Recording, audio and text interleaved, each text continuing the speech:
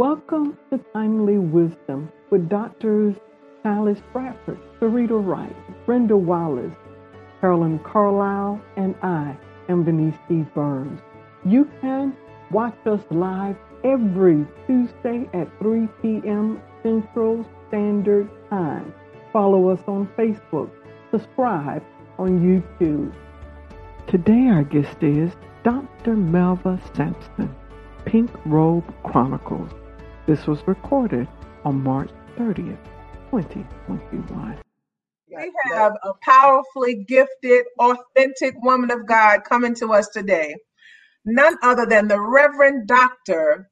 Melva L. Sampson, Assistant Professor of Preaching and Practical Theology. She is a practical theologian and ordained minister. Her research interests include Black preaching women's embodiment, African heritage spiritual traditions, Black girls' ritual performance, and the relationship between digital proclamation and spiritual formation. She is the creator and curator of Pink Robe Chronicles, and Raising Womanish Girls, both digital platforms used to elucidate the role of sacred memory and ritual in the collective healing of marginalized communities. I want you to put in the chat section, welcome the Reverend L. Sampson. Melva L. Sampson, how you doing, Dr. Sampson? Greetings. Good afternoon. It is so good to be with each of you. We are excited that you're here. And the one question that we always ask, how are you doing in these COVID streets? Listen, there's not enough Calgon to take me away. That's good. Listen here. It is really from day to day, from moment to moment. You know, it changes. It is when I was a little girl, growing up in the Baptist church. All the children used to sit in the back of the church in the last few pews. And the ushers would always come tell us to be quiet. I would always tune in, though, to when it was time to sing the congregational hymns, because I just was fascinated by them. And one of my favorites, the time is filled with swift transition. Yeah. And, you know, to God's unchanging hand. And I remember seeing, the deacons used to be tapping their feet. We had carpet. We didn't, we were a city church, so we had carpet. And the mothers, though, used to be rocking from side to side. And my grandmother's favorite saying was, "Life will show you better than it can ever tell you." And think of that question, how am I doing in these COVID streets? I just remember the singing of those hymns. And I just hear that time is filled with swift transition, and I feel myself rocking from day to day as it steadies me, right? As it keeps me, as it holds me, because you just never know. Today is only Tuesday. I think Friday I received 3 calls of 3 very important people in our lives who were struggling with COVID. And so it's just from day to day. It is from day to day that we are here, that we are present. And it is not, I know you didn't ask me this, but I just want to say this. Oh, yeah, you good. It is not because, I know that we are, for those for whom COVID has not struck them either personally in their body or in their family. And we start to praying and, God saw fit to keep me. And I just want to suggest that it's not about God seeing fit to keep you, because God is not a respecter of a person. If it didn't visit you, it's not because God stopped it. It's because it didn't visit you. So the prayer is, right? The prayer is that God would keep us all and show us how to deal with it and how to be present in the midst of how it is attending to people that we know. And, our response to it is not God blocked it, but blocking and wearing these masks and staying 6 feet apart. That's our response. Come on. And getting your vaccine. And amen. I have received mine, both of them. Me too, both. You fully vaccinated. Amen. Amen. And you're talking to a person, I don't even get the flu vaccine. Neither do I am that. I don't deal with vaccines. I'm an anti-government kind of person. I don't do that. That is not what I do. Our children didn't even get vaccinated until they were already in elementary school. That's not rock like that. But I just want to say for the people who are listening, I got it. I didn't post on Facebook. I didn't show my vaccine, but I got it. I got it. Wonderful. Because this is a different thing. Mm-hmm. 600,000. Okay. Absolutely. You have been in. I've watched your ministry for years, and I've seen you talk about your stories and how you walked in a church and you were invited to a church, but you were on a conversational broadcast with Bishop-elect Vanessa Brown, Bishop Yvette Flunder, and Bishop Pearson, right? I was. That you were, yes, uninvited to preach at a church where a Black woman threatened to leave the church if the pastor allowed you to speak again. First, I want you to share that story with our viewers. And secondly, can you share how God reshaped your ministry in spite of the barriers that you've experienced, especially as a Black woman? My God. So, yes, I'm giving the sanitized version of that story. It's we don't need the version. No. No. Tell this is timely wisdom. I'm giving you the wisdom. I'm definitely giving you the wisdom. So, I wasn't a guest. This was the church I attended. This was the church I was serving. This was the church I was a member of. This is where my family and I worship. This was, where we were offering, our gifts. And there was a lot going on at the time, in the church. However, the pastor, the senior pastor who was male, was away out of the country. And we had already discussed that I would preach, on a particular Sunday. And for all the time that the pastor was away, my thing was, I'm a worship leader. I definitely will preach, but I'm a worship leader, meaning, I'm not leading the praise team. I could, but I'm a liturgist. That's what I should say better, is I'm a liturgist. And so when the pastor got back, it was like maybe on a Friday, and I got a call saying, I'm going to go ahead and preach on this Sunday. Thank you. But, I think the Lord gave me something to say, and I'm going to say it. Now, usually, you would say, okay, but something in my spirit was like, makes no sense. This makes no sense. If you've traveled internationally and if you've been to where this person was, that's a long plane ride. And that preaching is the last thing you trying to do. I don't care if the Lord gave you a word from on high. It is, your body won't even let you do that. Right. Mm-hmm. So I just was like, what's happening? It won't let me sit right. And because of the type of demeanor I, walk in, I just contacted, I said, I feel like there's something more to this. And I want to give you the invitation to share it with me. And the invitation was, well, you are correct. There are some. First, it started out as some, and then I was able to get it down to one, and then I was able to understand who that one was. But there was a Black woman who said that they were not interested in hearing your voice. And if they heard your voice again, then they would leave. Now, what does it mean for you to tell a Black woman who is called to preach, that you don't want to hear her voice? What does that mean then for Black women at large and Black girls who have always had to negotiate their identity in public? What does it mean when you tell them that I want you to be quiet and there's no space for you here to share your gift? That's questionable, right?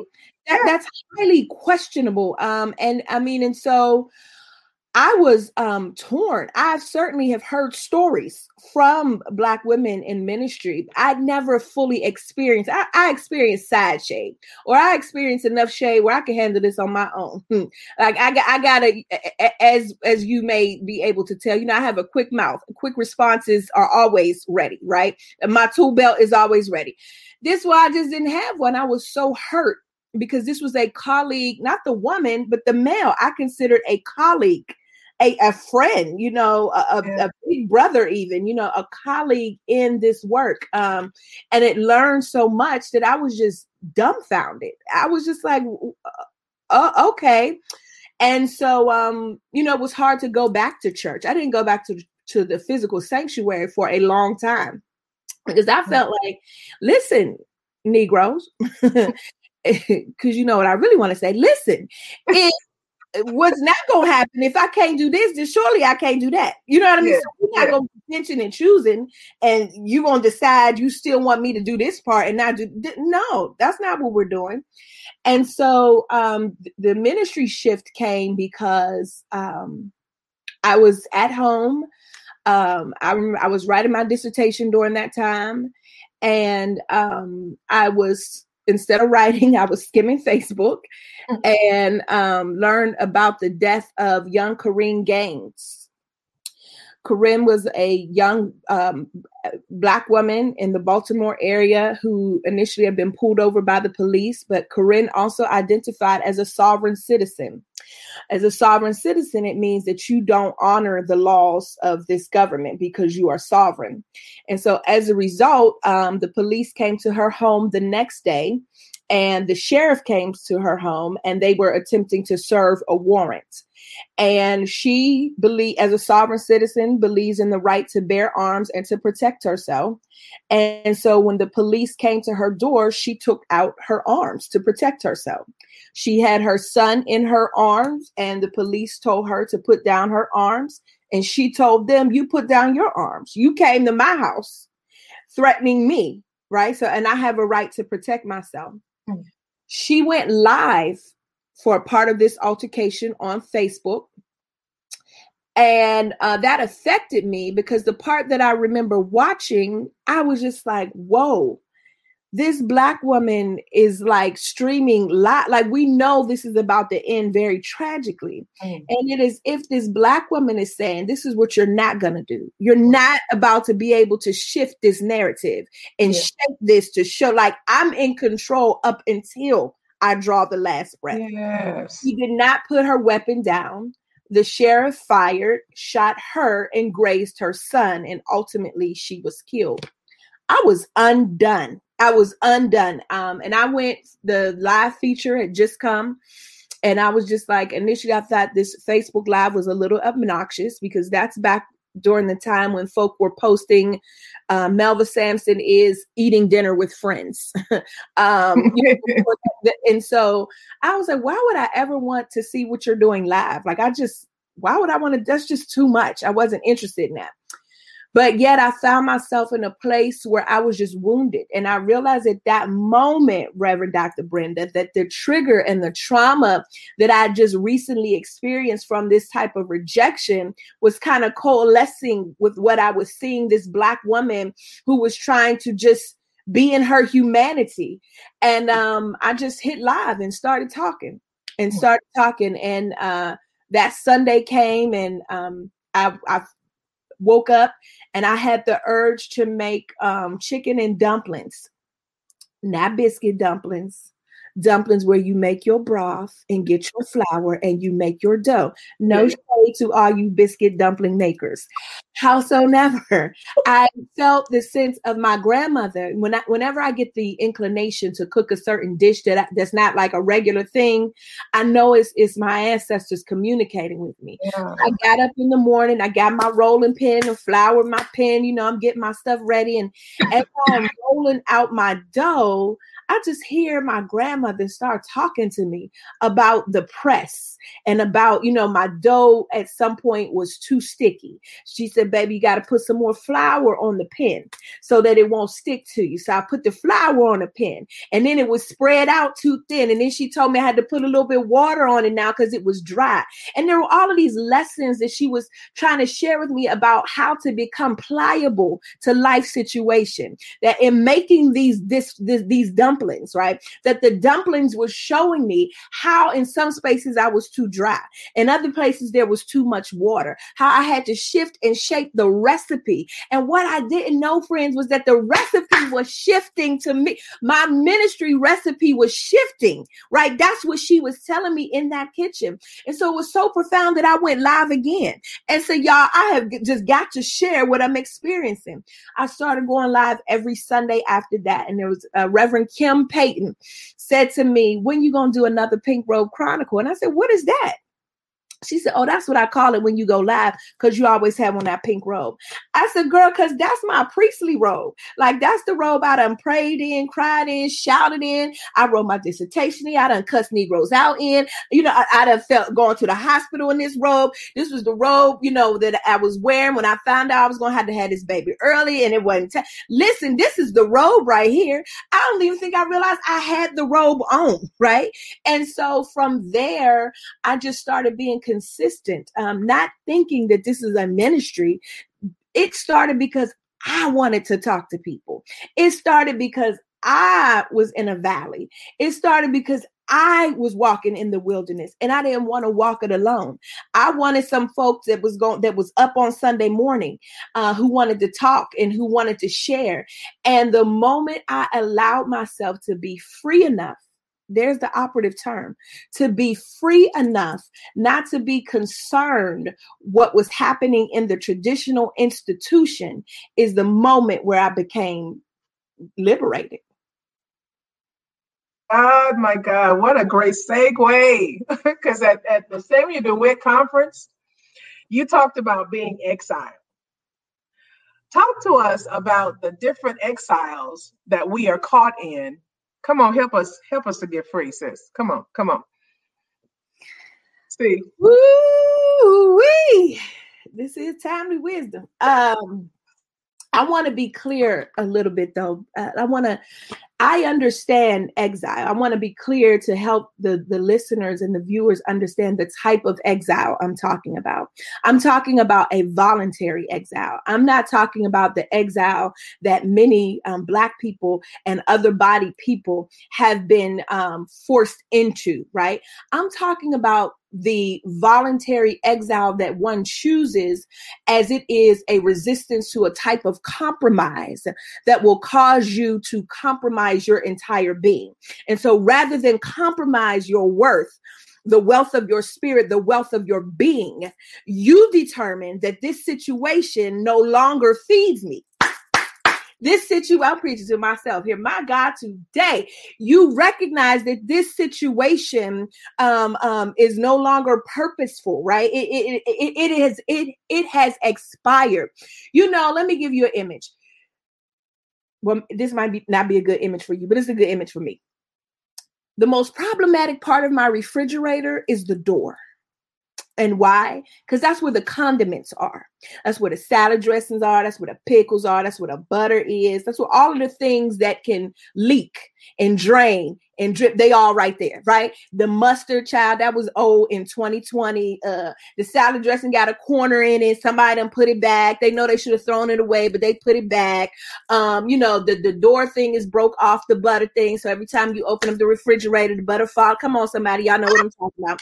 So most of it is really expired. And I asked myself a long time ago, friend, why don't you throw this away? What is giving you comfort around keeping these things that are long past their expiration date? Do you know what happens when you keep things beyond their expiration date?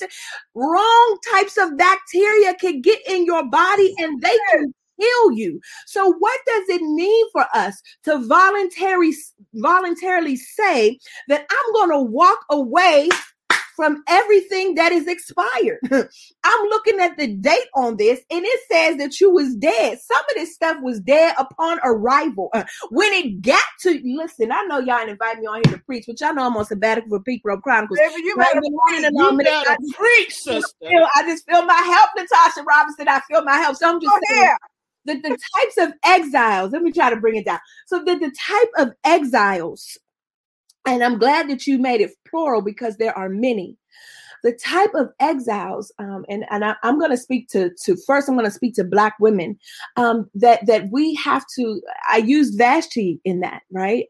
Many of us have heard sermons on Esther, and many of us have wanted to be, you know, if I perish, let me perish, but I'm going to see the king, right? But nobody wants to be banished. Nobody wants to be exiled, never to be heard of in the text again. But I just want to suggest that there is a liberation and never to be heard of it, because just because you ain't heard of me again doesn't mean that I'm not out here doing it. What it simply means, or what it could mean, is that I'm so far beyond this type of bondage, right? And so the types of exiles that we need to be free from are the exiles that cause us to believe that what we have to say, or what we have to give, or the work that we are called to do has no value. We need to voluntarily separate ourselves from any person, anything, any system that wants to tell us that we are not who God says that we are. Even down to the fact when it's family, when it's lover, when it's children, when it's direct reports. Vashti, the text says that the eunuch said that the king has requested you, demanded, and she simply refuses. Not simply, because I don't want to suggest that it's easy.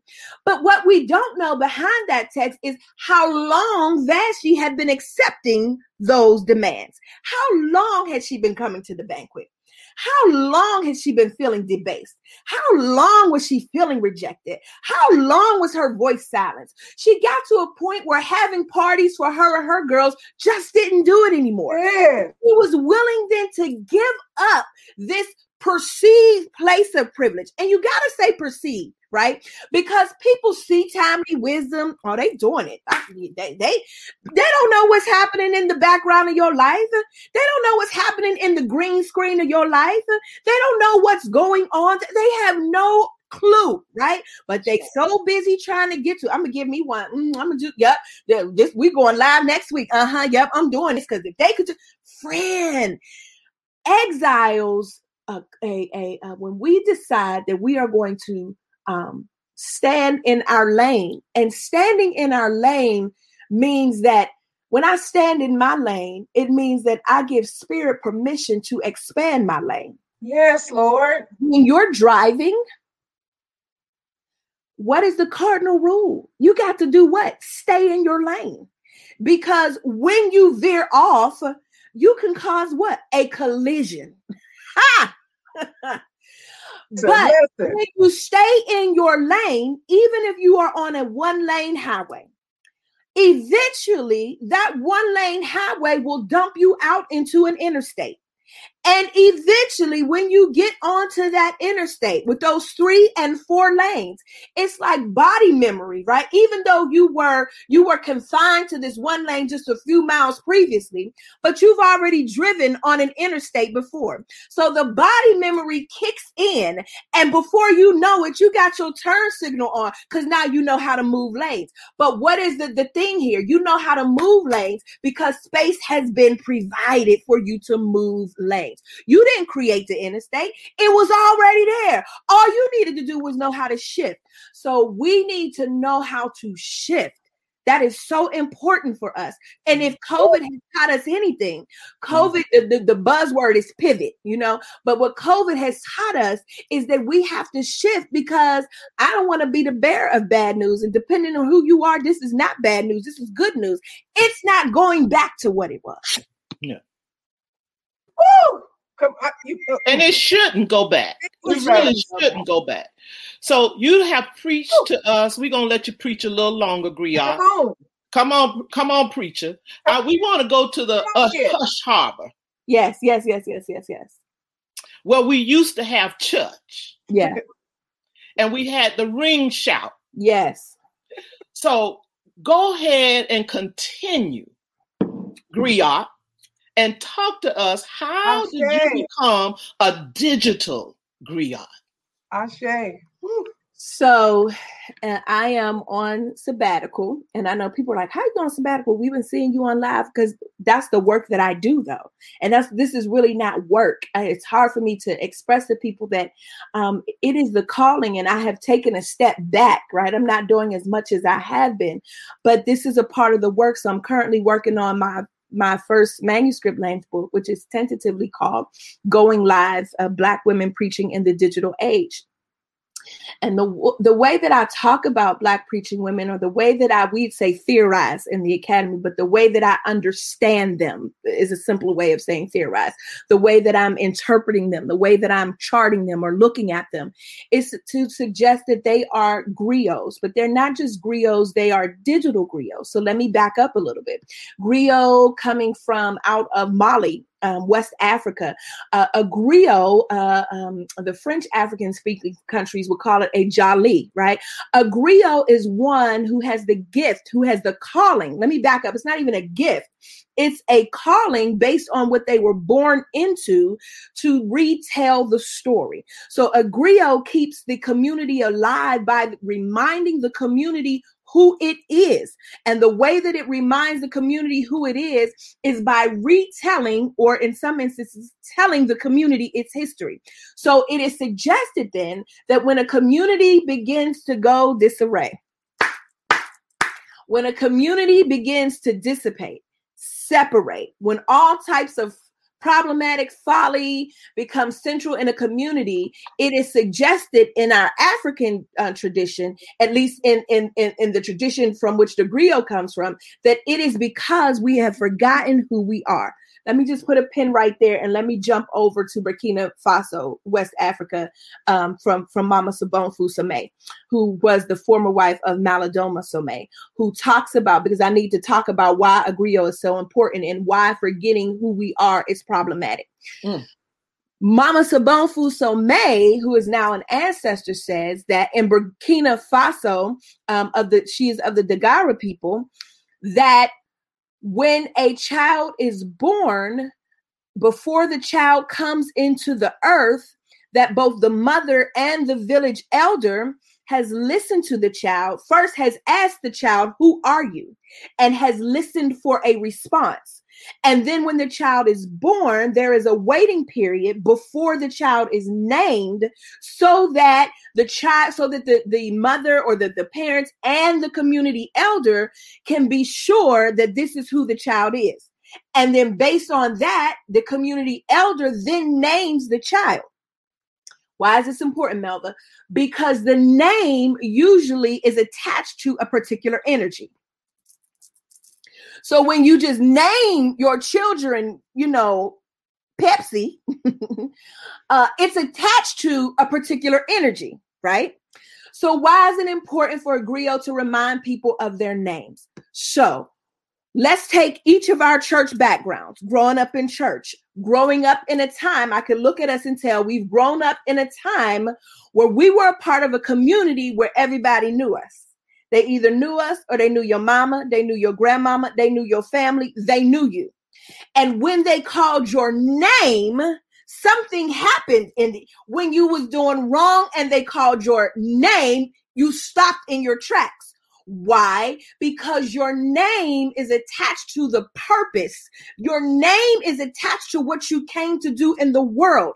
And the reason why they're calling your name is because you're off track. So every time I say Brenda or Sarita or Shalise or Vanessa, I am calling forth the purpose that you agreed to and the purpose that your parents or your elders said you came into this earth to fulfill. So when a community is disrupted, it is often because the members of that community have forgotten their names.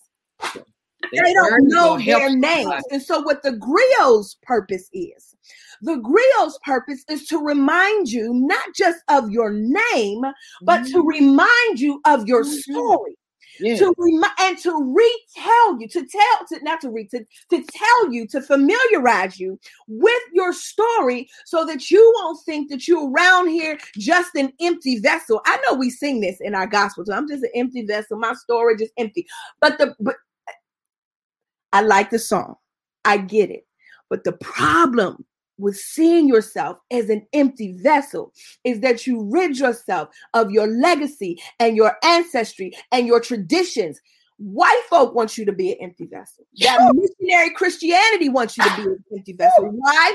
Because when you become an empty vessel, then you create a void. When you create a void, then I, as dominant culture, I, as the slave master, I, as the slave capturer, I, as the missionary, then get to fill your void with my God.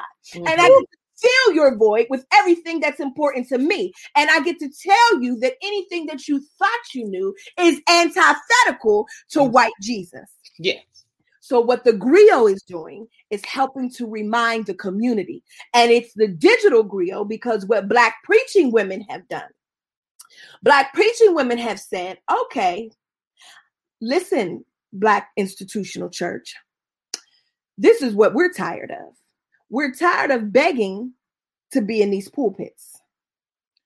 And if we do get these, say it again. We are tired of you, district superintendent, and you, bishop, sending us to these 3-point charge churches where we have to drive 60 miles a week on top of the way we have to drive to the regular job we have, because this surely is not paying me enough money to be able to sustain myself or my family, to run myself raggedy, having church at the first and second Sunday here, at the third and fourth Sunday here, and at the fifth Sunday here. We are tired of begging for the crumbs.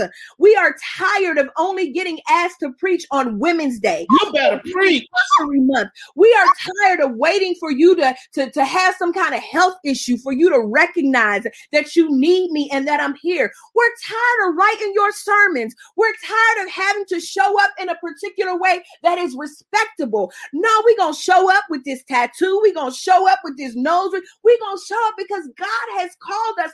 And when we show up, we're going to remind you. But now listen, y'all, that's risky. This is risky behavior. Let me just be clear. This ain't for everybody. This is for those, right? This is, I'm thinking about Ntozake Shange, for those who have considered suicide when the rainbow is enough. This is for those who have finally had it, right? And so what, before COVID, but particularly with COVID, and listen, every Black woman preacher is not a griot. Mm-hmm. Every Black church is not a digital hush harbor.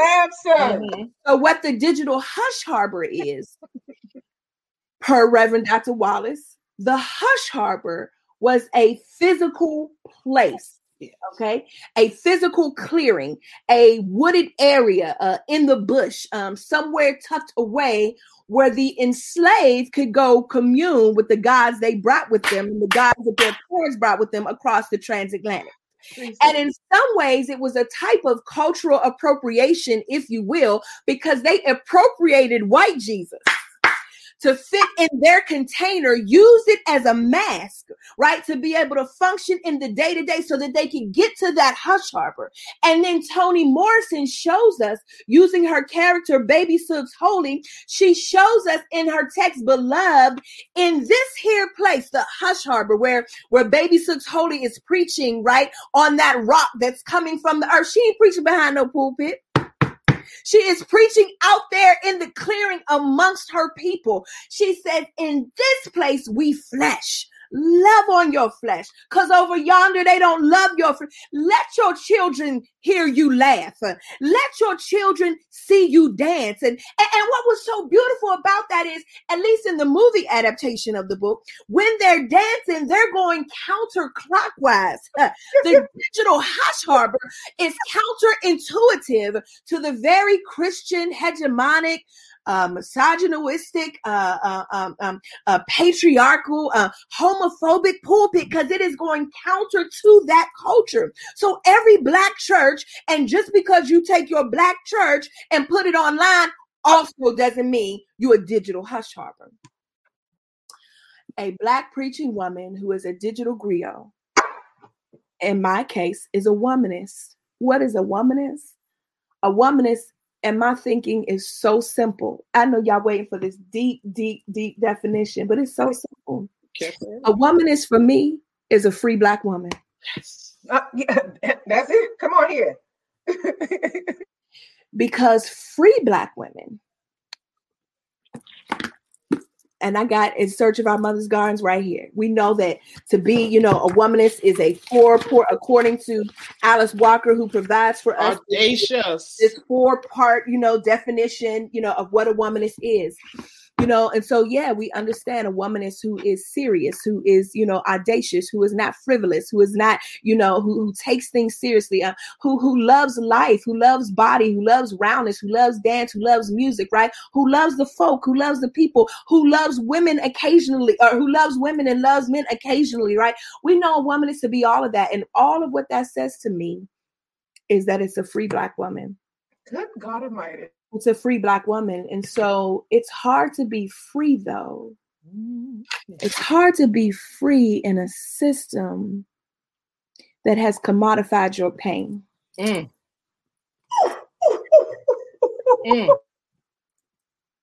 Oh. Wow. Say more. It's hard to be free in a system where money is raised off of your pain. My God, today.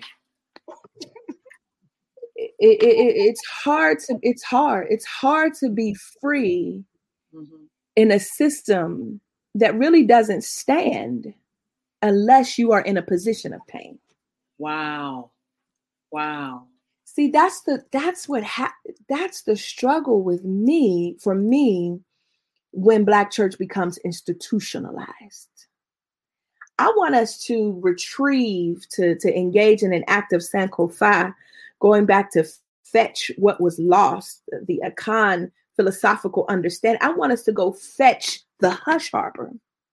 Because in the hush harbor, I wasn't concerned about respectability, because the situation was so dire and so bleak. It was like I just needed something to assist me in my parchment. I was parched. I was thirsty, and being around my folk, reconnecting, hearing them say the prayers or dance the dance, or just having a cathartic release. I wasn't concerned with whether or not you saw me as a human being, right? Because it was just something that was inherent in that moment. And I get it for all the folk who will say, once, the emancipation, we were emancipated, then we had to file into society and we had to assimilate. That's what they fed us, though. And they fed us that because they were the ones who created the void. Mm-hmm. So I'm going to feed you and make you think that this is what you need. And so then, now that you think this is what you need, you are going to spend everything you have, because you know us, honey, we ain't just going to do it. We're going to be the best at what we're doing. And if I see that 5th Street has it like this, then baby, you best to know that 16th Street going to have it like this. Right. And so then we create this chasm in between low country, high country. We create this chasm that we see that comes during the Great Migration, when folk are now moving north from south and to the Midwest in search of more, right? Because the plantation is problematic. And so World War II is happening. The Industrial Revolution. I know y'all ain't asked for a class. Go ahead, girl. Go ahead. Revolution is happening. And as the Industrial Revolution is happening, there are more industry jobs, right? There are more factory jobs. And so Black folk learn of this, and slowly, that's how I'm not from Pittsburgh, because that's where my people from. My people from Tifton, Georgia. My people from Randolph County, Georgia. That's where I'm the only person born above the Mason-Dixon line in my family, right? And so you have these people searching, and my people get to Pittsburgh, I'm clear, because it was industry, right? There was some factory. Pittsburgh is a steel town, right? Some factory, somewhere where they could make a part, where they could sew. My grandmother was a master seamstress, but it was a skill, a technology that she already had. And when she got to Pittsburgh, right, recognizing and realizing that, oh, this is a job here. And so there are ways in which we come to this space because we want to be seen as human beings. And Nannie Helen Burroughs, the great Black Baptist, woman who is the creator of Women's Day and the Women's Auxiliary in the Baptist Church, she puts out her 12-point charge, 12 things a Negro must do. Don't be in these streets loud. Don't be drunk. Wash up.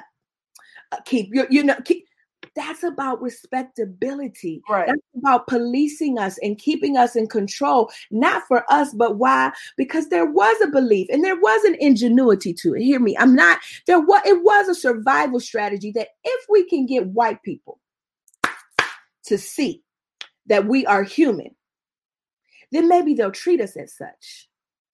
So when you coming from the South, don't come up there with all this hand clapping. Don't come up here with all that shouting out. Don't you do that. Come on. We are dignified and we sing chamber music and we are respectable and quiet in our worship. So ultimately, I forgot what I was talking about, but ultimately, because I done went off on my tangent. Girl, you in the house. I know what I'm talking about. Hush Harbor. Well, right. Ultimately, what happens is the church is no longer a space of freedom because it has become institutionalized. Jesus. And then when we move into the 20th century, when now Black churches are able to get loans for big budget projects, right? But here's the thing. It's like a flip on respectability, because while we begin in respectability and then we say we liberated, we move from respectability to a type of coonery. Yeah, to a type of buck dancing, a type of samboing, and a type of mammyism, and we become pimps. Step and fetch it. And we become pimps. Yeah, we become pimps, putting Black women, gay folk, our gay community, our LGBTQ plus community on the track. Wow. Go make my money. Wow. Bring it all here. Sow it here. This is what the Lord requires of you. You want me to sow my money, but you don't have a room for me to share my gift. You want me to sow my money, but you won't bury my child because they wasn't in the church, or because, they were this or they were that. You want me, listen. So the hush harbor, the reason why the hush harbor is attractive to so many is because for the first time since their ancestors praised, shouted, ring shouted in the hush harbor, they can be free. They can bring all of themselves. They can come, they can be laid up in their bed with whomever. Hear what I say. With whomever, okay? They can be present. And they can show up and they feel accepted. And the preacher is not scared to preach about certain things, because the preacher is not concerned with whether or not we're going to meet that offering. And listen, I hear the backside of that, Melva, but what you don't have charge over a building. You're right. You don't have charge over these ministries. You're right. All of that's right. And I agree. And I'm saying that, yeah, you got to figure out how to do that. But you do have to figure out how to do that with some ethics.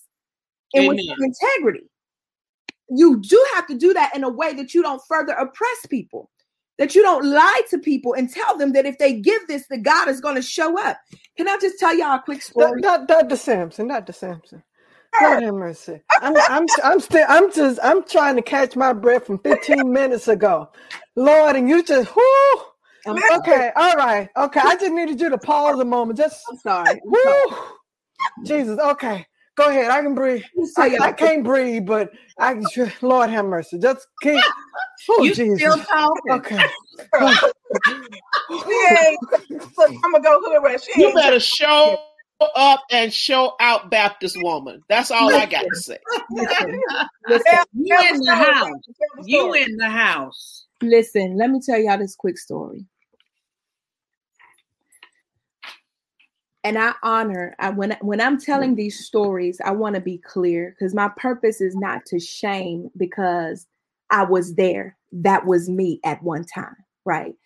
So I tell stories to inform, but that's also why I withhold certain types of identifying characteristics, because I still respect somebody's humanity. Even though I may not agree with you theologically, ideologically, I'm gonna respect the humanity in that. It's just the way my grandmama and my mama and them raised me, right? But now, like, don't push me, in the words of Grandmaster Flash, because I'm close to the edge. Don't do it. So I was a graduate student. in an unnamed city, because if I said the city, you're going to know what church I'm talking about. It's not hard for you to find out, though, where I was a graduate student, because it's in my bio. So there you go on that. And one of the places I was a graduate student, I attended a very large mega church. And I just talking about these exiles. And I just met he wasn't my spouse. It was 26 years ago this year. And my spouse was, even then, he was a free thinking Black man. And so he would just always have questions about certain things. But, I was like, if it ain't Jesus, friend, that's it. Jesus, and that's it. That's all the end. We're not talking about anything else. He was like, well, I'm not a Muslim, but I could really respect and appreciate Ramadan, so I fast. I was like, no. Is it Jesus? We're not doing it. And so I was attending this big church. And there was a revival at this church. And Juanita Bynum was at this revival. And this was right around the time of No More Sheets. Listen, I had a No More Sheets party at my house. We watched the video with me and some sisters. And we was going to get free. We was stocking up on toilet paper before COVID, because we wanted to be ready. We was going to be prepared for whoever God was going to be. My husband wasn't going to wake up and we ain't had no toilet paper, For all of you all who've never seen No More Sheets, that's a reference to No More Sheets. So I was a graduate student, and to speed the story up, I was a graduate student, so money was very scarce for me. But this Pentecostalism was new. I grew up Baptist, and the only people there were no praise dance shouts in our church. There were more rocks. We gonna rock, and I might shout out and scream out and flail my hands, but ain't nobody finna get on this piano and give you no hand. We ain't even doing that, right? I didn't learn about that until college, until then when I was at the graduate school, I was just like, this is amazing to me. This is just, I feel all of this, but I also was introduced to prosperity gospel there, and sitting and listening to her exact words were, the Spirit of the Lord says, in the offering, if you give this offering today, you will have seen your last worst days. Who don't want to see no more worse days? Me. I didn't have any money though, y'all, because at the last revival I went to, I gave money that was put aside for my rent. And when I gave that money that was put aside for my rent, I then called the church to ask the church if they could help me with my rent. And the church said that they couldn't help me with my rent. So when the church said that they couldn't help me with my rent, I was like, okay, maybe I just didn't give enough. So now I'm back at this revival, and Juanita Bynum says, if you give today, but I didn't have it. The only thing I had on me was this tennis bracelet that my then boyfriend had given me for Christmas. And I had these gold bangles on that my deceased aunt had given me. And so I saw people were walking up to the stage and they were giving items of clothing. And so who doesn't want to be redeemed? I don't want to be left out. Mama. And so I went and sold my tennis bracelet and a family heirloom, because I believed at the time that that's what God wanted me to do. I worked at the bank that was not far away from the church. And so we counted down the overnight drops. And I happened to be assigned to count down the drop for that particular church. And inside the drop were pawn shop receipts. Because they had taken the items to the pawn to get the money to deposit into.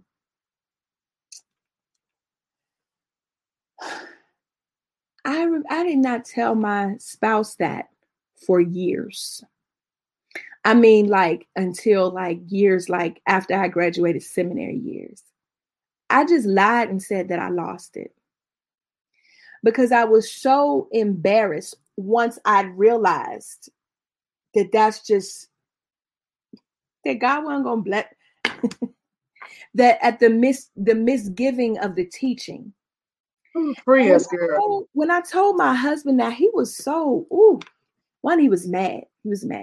But he was just also, he looked at me with such pity. And he was like, girl, you did what? What the hell? You did what? Damn, is that what they do? Oh, excuse me, y'all. But that's what y'all do. That's what y'all be doing up there. He said, I told you. Praise God from whom all blessings flow. And so I say that just circling back to those types of exiles. Our redemption is not tied to any material thing. Our redemption comes when a shift in our heart happens. Our redemption comes when our thinking shifts, when it shifts to the point where we can see a human need and address it and attend to it, where we can approach something without judgment, when we can stop separating stuff like, oh, I love a person, I just don't like the sin, or we've all fallen, when we can see parts of God's creation as just that, God's creation. You don't ever have to give when you don't have. But the giving here, so let me help us. We give though, because this is our community and we want to support the work that our community is doing. We give because it is a part of cooperative economics, collective work and responsibility, that when we put our pennies together, we are able to do far more together than what we can do individually. So you give to the church house so that the church house could be present and open, not exclusive. You can't take money from the community and then determine what part of the community you don't want to help. That's not how it works. That's not how it works. So what has happened then, what a womanist does, it says, I'm committed to the survival of an entire community, the whole community. What Mama Sabonfu Somé reminds us is that we don't get, in her book, Falling Out of Grace, Welcoming the Spirit Home, Mama Sabonfu tells us that we don't get to put people out of community. She says that in the community, in the Dagara way, the Dagara way is that nobody gets put out the community, no matter what you've done. Well, then we say, well, shoot, how you address it then? Because some folks, she said, the problem that we have in the West is that we don't have enough ritual. Oh, my Holy Ghost. What? Ritual? Because church told me, honey, that if it ain't Jesus, that it is the devil, that it is. And not only did church tell me that, church also told me, Black church told me, that has been influenced by dominant culture, that has been influenced by Western capitalistic Christianity, whose whole goal is to make $1 out of your 15 cents, whose whole goal is to get you to determine that you're going to give your whole life and all your belongings to it and white evangelical Jesus, right? Church told you that anything coming from Africa is antithetical to this particular propagandized Jesus. And so we believed it because we want to be redeemed. A people who has been tragically trashed, their goal is to be redeemed and to be humanized. And so then what happens is your grandmama then stopped admitting, right? Or stopped letting people know that she understood the folk ways that her grandmama passed on to her. She stopped letting people know that she knew how to heal you, that she knew how to go pull a bush up out of the yard, boil it into a tea and drink it and break your fever, that she knew how to go get a plant and muddle it down till it became a powder, and she put a little water in it and made it a paste and made it some kind of salve and rubbed it all over you. She didn't want to tell you that because the church told her that was voodoo. Can I tell you something else about that? The way that we understand voodoo, the way that we understand hoodoo, Santeria, Yoruba, Ifa, is all through the lens of the slave capture. Can I tell you this? Just a few more seconds on this right here. When the slave catchers came to get our ancestors, and then when the Catholic missionaries, the Catholic monks, and not monks, the Catholic religious folk, those who would be, are they called monks? The Jesuits, right? When they were missionizing, right, in these spaces, friend, they didn't understand our languages. They didn't understand what they were seeing. They didn't understand our customs. And so again, if you don't know the language, what did they do? They assumed, they guesstimated at what they were seeing. And because they didn't know what they were seeing, the word witchcraft is not a word that is derived in any African language. That is a European word to determine something that is tragic or problematic. But if you don't understand spiritual technologies, come on, Black people, if you don't understand the way that your grandpapa and your aunties and your uncles understood the role of nature, understood how to use the elements and manipulate them in a way that would heal, that would raise the dead, then you would think that you were seeing something problematic. But can I tell you this? It was no more problematic than their own ancestors did. Their own ancestors, who they would call pagan, understood the uses of these types of technologies. And so here we go. Black folk always having to teeter in between what we call the sacred and the secular, in between the profane and the profound, always having to say, honey, you got to watch what spirits come up on you, though. I don't know that. So get that stuff away from me. Friends, you sound ignorant. And let me tell you why you sound ignorant. Because essentially what you're saying is, I don't know my history. And instead of just saying, I don't know my history and being okay with that, you say that's crazy. That's voodoo. These traditions and religions acknowledge the Most High. When we say the name Olodumare, you know what that means? It is the Yoruba for the ultimate supreme being. When we say the term Chukwu, it's another name for God that means Chukwu, the Great Spirit. When we say the name Nzambi Mpungu, it simply means there is nothing greater than. You understand what I'm saying? This is the language of your ancestors. Who told you the language of your ancestors was tragic? But you're okay with using the language of your Jewish ancestors. That's okay, though, because that's fine, because we know that. You okay with it? You okay with that? So what a womanist is saying is, friends, because I walk with the Most High, in whichever way the Most High greets me, it is that Buddhist understanding, the namaste. I respect the divinity in you. You respect the divinity in me. And while I acknowledge Jesus, or for me, Yeshua HaMashiach, the African Messiah, and the African Holy Ghost, while I acknowledge those, and for me, again, I know I might be, rocking off the cliff here, but as I acknowledge him as a leader that I follow, I'm saying this intentionally, that I follow. I don't worship. I worship God. I follow Yeshua. My God. I know the song and I get, I love you, Jesus. No. Nope. No, I don't.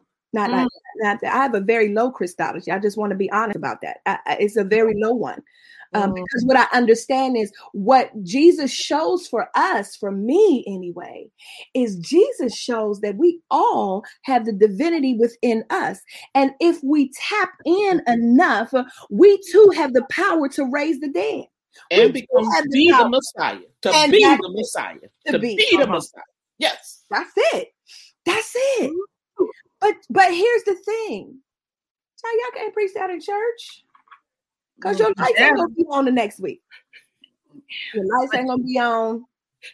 Child, the people going to leave. But somebody better start telling the truth. That's it, Dr. Sarita. Somebody.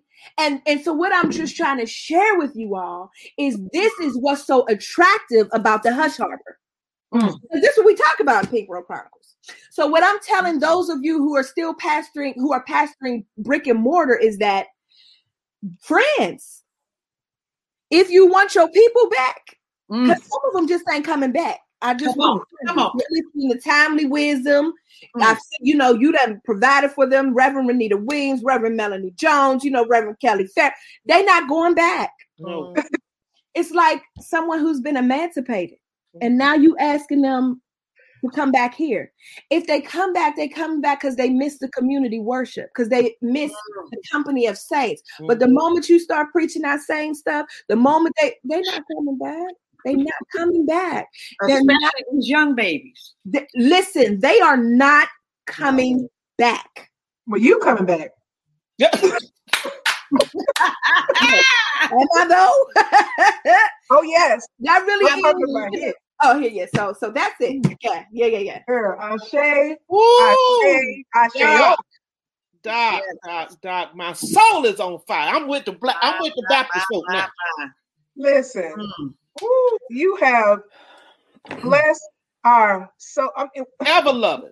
We can't take your ever loving, so we can't take enough notes here. We can't keep up, girl.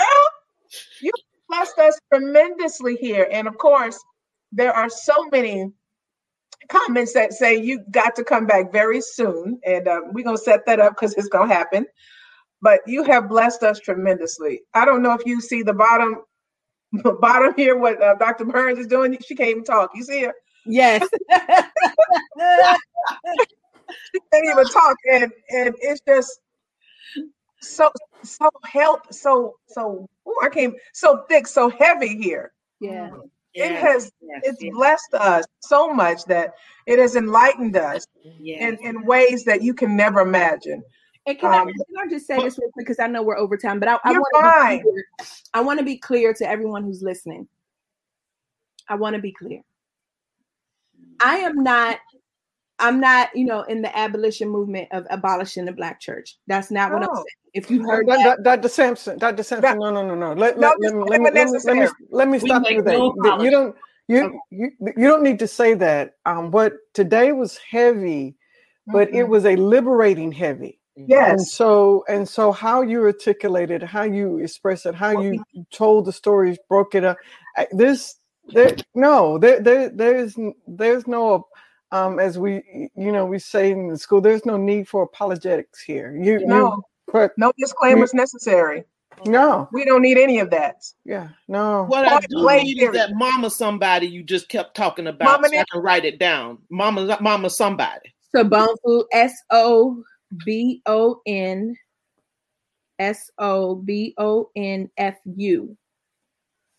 Sobonfu Some, SOME. I'm looking over at my bookshelf. The book that I use a lot. I'm gonna write it in here. Go ahead. It's Falling Out of Grace. Yeah, I have it in there. I'll write it so that I can. And what she means when she's talking about falling out of grace, she's talking about not grace as Christians understand it. She means what happens when you fall out of right relationship with yourself, with God, and community. Ooh, that's it. She says that when you have fallen out of grace, the only thing that will bring you back into right relationship is ritual. So the point that I was making before I went down that rabbit hole was that we're scared of ritual, many Christians, yet we scared of ritual, but we take communion talking about the blood in the body. But we scared of ritual. That's another thing. And so what she's saying is that we need to realign ourselves with the natural elements and the spirit world, because what ritual does is, so let's look at communion. The purpose of communion is to tie us in together. It is not an individual decision. It is a collective rite that we do, so that every time we do it, we remember our responsibility of sacrifice, not to sacrifice, my body, but the sacrifice on behalf of the least of these. So we engage in a supper, and every time we do it, we are to remember who is not at the table. And what she is suggesting is that our communities in the West don't ritual. And here's one, for example. A ritual then would be wailing. Lamenting. Yeah. Because we don't lament, because the Western European, Eurocentered, individualized culture says that suck it up, man up, woman up. This is what you got to do. This is what it is, right? And because we've internalized that as Black people who understand to show any kind of weakness emotionally could get us killed, then we have buried that. And it becomes, for you pastoral theologians and practitioners, it becomes compacted grief. So then when that grief is compacted and there's nowhere else for it to go, then the grief begins to be internalized and metastasized on our organs. Yes. When it metastasizes on our organs, it becomes toxic. Now our internal systems, our body ecology is imbalanced. When your body ecology becomes imbalanced, then you get dis-ease. Dis-ease then becomes the disease from which we get like cancer, like diabetes, like high blood pressure. All this stems because we're not wailing. We're not crying out, because we are not releasing and we're holding it in. When we hold it in and when that dis-ease comes, it disconnects us, she says. It disconnects us from self, God, and community. So we are running around here as a people who are disconnected from the rituals and traditions of its legacy, a people who have forgotten their names because they don't recognize the energy that is attached to their name, and have forgotten the sacred agreement they made before coming to this side of the earth. A people who are emptied, a people who are void, because in our moment of not knowing what else to do, we allowed, at some point, we moved from using this type of Christianity as a mask to really internalizing and adapting it. And now we regurgitate it to others and keep others in this type of bondage. And what Sobonfu says is, when you see that, you know that a community has fallen out of grace. My God.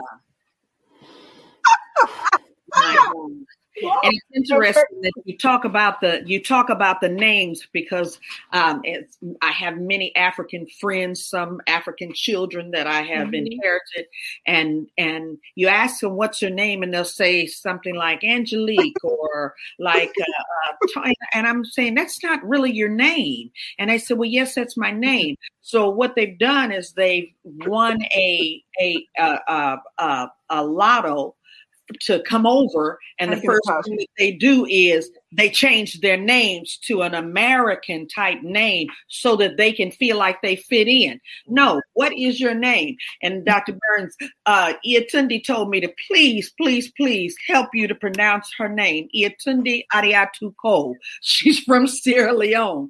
And you always say, Miss Cole, I'm not going to mess your name up. It's Iatunde. And so they changed their names to make them feel better. Ooh, Dr. Wright.